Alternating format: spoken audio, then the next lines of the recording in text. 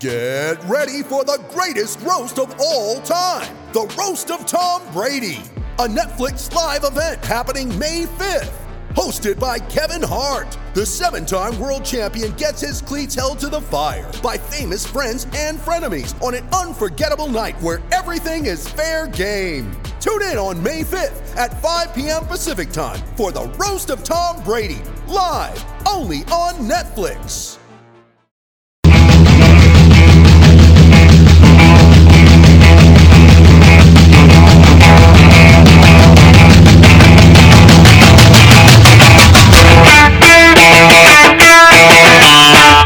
Big shout out to Wiseco Performance Products, carrying a full line of forged pistons, precision forged clutch baskets, clutch hubs, crankshafts, forged connecting rods, valves, and more for just about any motorcycle, ATV, snowmobile, personal watercraft, outboard, marine, and automobile on the planet. For one name, one solution, visit wiseco.com. Have you seen the Racer Elite pistons? Pretty cool. All right, big thanks to Wiseco. They've been a promoter and supporter of our show for a very long time. 16 years we've been on the interweb and the sound waves. So it's a long, long time, man. It's a long haul. All right, our next guest is racing the XC3 class, the 125 class. He's a factory pilot for Beta, and he's a local boy, kind of, for us. Cody Barnes joins us. What's up, Cody? How are you? I'm good. How about yourself? Pretty good. This is Tony Wink, the star of the show, speaking. And kind of a big deal here in the Des Moines area. I don't know if you may have heard of me. Yeah. And PJ's with us. How's it going? It's been a while. Yeah, everything's going good.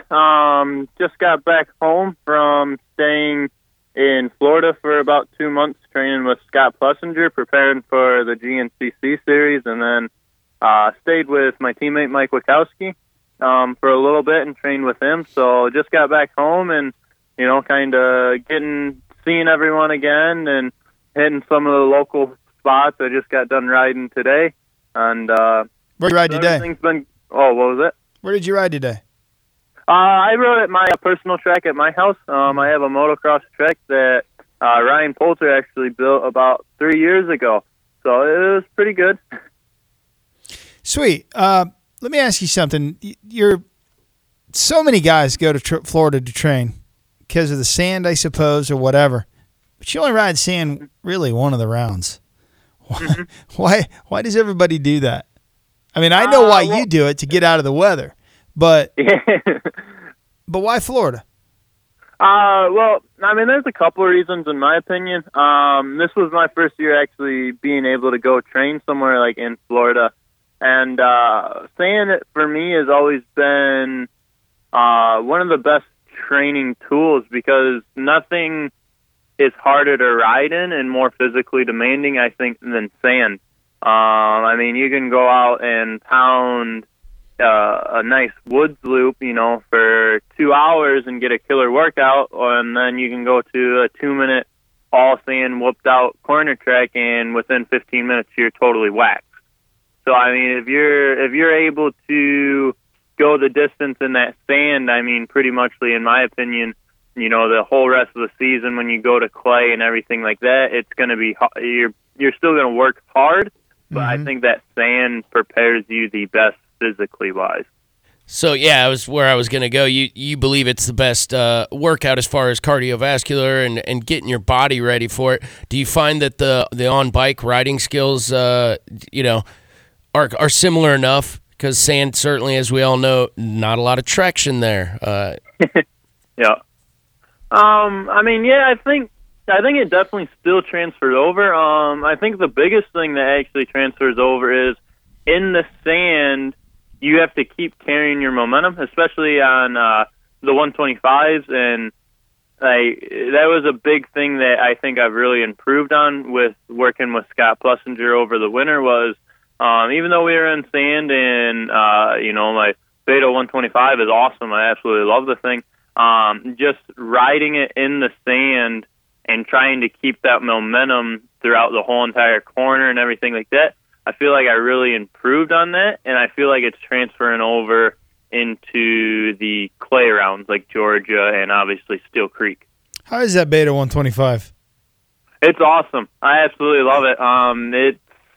I switched to Beta at the kind of end of last year, and I helped him. I was actually a test rider for him at the beginning, and I helped him kind of test the Beta 125 out, and the bike was absolutely awesome. And then now in 2019, Beta made some changes to it. I mean, the bike's unbelievable.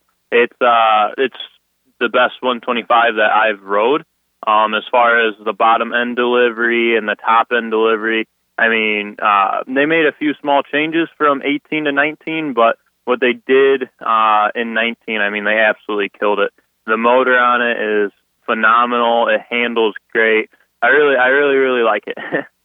Cody, the XC3 class is interesting class. We often have competitors from your class on the show. How have you found your home in the class as it's become a hotly contested class? You've got up and comers as well as some racers that are a little bit later in their career. Multi-time champions like Jason Thomas, though. Yeah, I mean, you're straight up beating Jason Thomas week in and week out. There's competitors. That's what I'm saying. It's a hotly contested class. Yeah, I mean, definitely. We have some new people that moved up.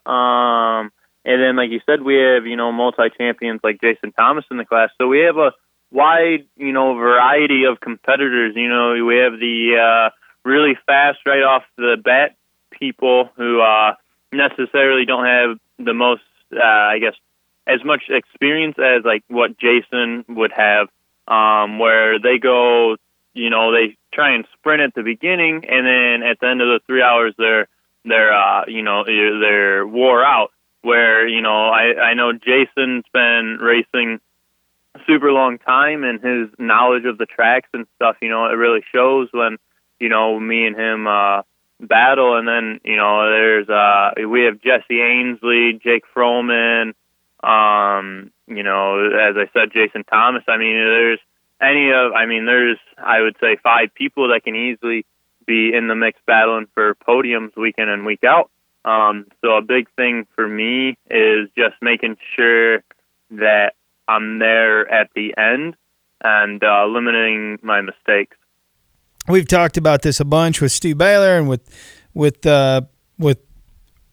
Russ. Everybody has talked about race management. And you guys are racing for a long time out there, and race management is something that it's something you just can't be taught. It's something you have to learn, and it takes time. You got to put your time in to do that. Having Plessinger, though, as a coach, I would imagine is pretty good feather in your cap for you to be able to go and say, hey, I would imagine he's a wealth of knowledge for you, a lot of advice there. I mean, your folks, I know they're very supportive, but they've not done racing at the level that you have. So I think you're surrounded by good people, but what has been the biggest learning curve for you, I guess, as a racer this year in the XC3? I mean, I would say my biggest learning curve, and like you said, I have tons of great people. Rodney Smith's our team manager at Beta, and he's again up in the ranks with Scott. I mean, Rodney's a 5-time GNCC champion. Scott's a 2-time champion. And to have those guys, be there for me and talking to me. And one of the big things that, I started racing GNCC in 2017. That was my first year in doing any 3-hour racing. And that year, basically, it was just when that green flag went up at the start, it was push as long and as hard as I could.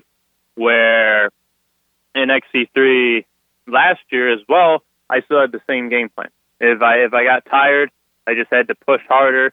And then, I had no game plan. And that was something that Rodney Smith and then Scott Plessinger, Sam Linkett at G2 Ergonomics, that's something that they all talked to me, I was trying to force the issue of maybe passing lappers in places that I could wait a little longer, or forcing the pass too early in the race. And that's something that I feel like I've gotten a lot better at, is limiting those chances of something happening and then being there at the end. Because like you guys said, 3 hours is a long time to be on the bike. And, I mean, some races you're going to have where it's a knockout, drag-out battle the whole entire 3 hours. But then there's going to be other races where you're more comfortable than the other ones, and instead of passing on the first lap and checking, trying to check out where you could make simple mistakes, bike could have problems, sometimes it's better to conserve yourself as the race goes later on, towards the 3 hours. I tell you, it's interesting. The heart rate that the guys race at is, we've talked about it a bunch on the show, but basically what they race at, a lot of guys are like right at 200 beats per minute, which is insane. And there's no way they could sustain that for 3 hours, and they do. What do you wear a heart rate monitor? What are you racing at? Do you know? Yeah, I wore a Polar watch last year during them, and I recently actually just broke the screen on it, so I haven't been able to wear it the first three. But from what I recall, last year during XC3, some of the like at John Penton, for instance, I mean, I was right in the anywhere from 180 beats. Whew. To the That's 200, anywhere from in there. On a 125? Yeah. Cody. What's going on there? It's all about speed, right? The faster you go, the more you work. I don't know. Yeah, well, that was last year, so I hope I improved some, so maybe now it's higher.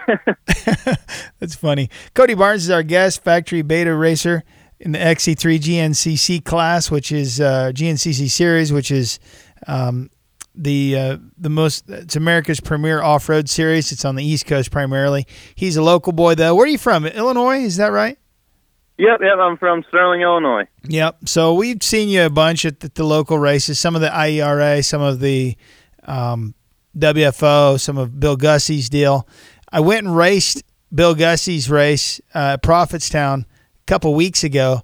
Man, that was fun. Do you wish, you probably don't care, but there was like 32 pros. They call it Pro-Am. They don't call it AA anymore. There was 32, and it paid money. You probably could have come over here and made some good money with that 125. Yeah, I mean, the biggest thing I kind of miss about going to the locals and stuff is all the people, all the people that, you grew up with racing, and all the families that you met, and all the people that cheer you on, even though now, my primary focus is the GNCCs and National Enduros for beta. So that's one of the things that I miss about going to the locals, and, seeing all the little kids that look up to you, and, all the people that, when you were little growing up, coming through the ranks, that you looked up to, and, everyone's still supporting you. So when I get chances, I definitely want to go to the locals and just, stay with my roots. I mean, those are the series, MXC, WFO, the IERA races. Those are what made me, grew me into the racer that I am. I grew up racing those series. So to be able to come home and then have the chances to come race those series and to hear how good those series are doing, 30 some pros for Bill's turnout at the Prophetstown race, that's crazy. I'm pumped that, we're still getting those good turnouts, and to see, more and more people are still getting involved in going to those local races. There's only about 5 of them that were any good, though. Oh, there you go. Way to drop the gauntlet. Cody, are you? What's your trajectory look like? I find it fascinating. With a relatively new created class in GNCC, obviously the discipline's wildly popular. What's your trajectory? Are you? It's foreseeable. There's some guys that GNCC XC3 is going to be there. They're going to be there a long time. Are you anticipating that as your career, or do you have other aspirations? I mean, with that, I definitely think XC3 is going to keep growing. I mean, it's like in 2017, I believe it was the first year, And each year, I mean, more and more people are stepping into it, and the competition. I mean, it was made kind of, I feel like, you know, to have a 125 pro class, but no one really took it serious that first year. You know, I believe Jason and Jack Edmondson went at it, and I mean, those two, Yep. you know, were very dominant in the class, and, you know, more and more people are stepping into it. So I think that's going to be, you know, a class that more and more people are going to get into. And then myself, I'd like to, you know, keep progressing through the ranks of it. You know, hopefully, you know, this year continue to do really well at the GNCC's National Enduro, and then, you know, maybe go to the XC2 row next year. But, you know, everything just depends on, that's my goal, you know, just to keep growing in the GNCC series, because that series isn't going to go anywhere soon. That series, if anything, it's going to keep growing and get bigger and bigger. Awesome. Cody, we're really excited for you. We're pleased that we're interviewing you about your XC3 championship hunt. Good luck in, what is it, South Carolina is your next one? Yep. Next weekend is, South Carolina at the Camp Coker GNCC, I believe. Awesome. Cody Barnes has been our guest. We're going to take a break. When we come back, we have Sean Dillon Kelly, who is the youngest pole winner in the races Daytona 200 history. Yes, in the Amazing 78 years. young man. All right, we're going to take a break. This is Pit Pass. Hey everybody, this is Jeff May, and you're listening to Pit Pass Radio. Have you ever wanted to know how to win a Formula One Grand Prix? I mean, really know about the driver tactics from the cockpit, the strategy calls from the pit wall, and even the mind games in the paddock. There's a lot more that goes into winning a Grand Prix than just 90 minutes of racing. So every week on the F1 Strategy Report, we're taking a deep dive into the decisions that shape every result. Hey there, my name is Michael Laminato, and every week I'm joined by an expert guest from the paddock to talk through the big calls that won the race and the missteps that resulted in bitter defeat. Before every race, we'll look back at the previous year's result and consult the current form guide, and we'll be in your feed after every Grand Prix dissecting the outcome and what it means for the championship. So for your regular hit of Formula One analysis, subscribe to the F1 Strategy Report wherever you get your favourite podcasts. The Strategy Report is a Beer Mogul podcast on the Evergreen Podcasts Network. My name's Michael Laminato, and I'll catch you after the checkered flag.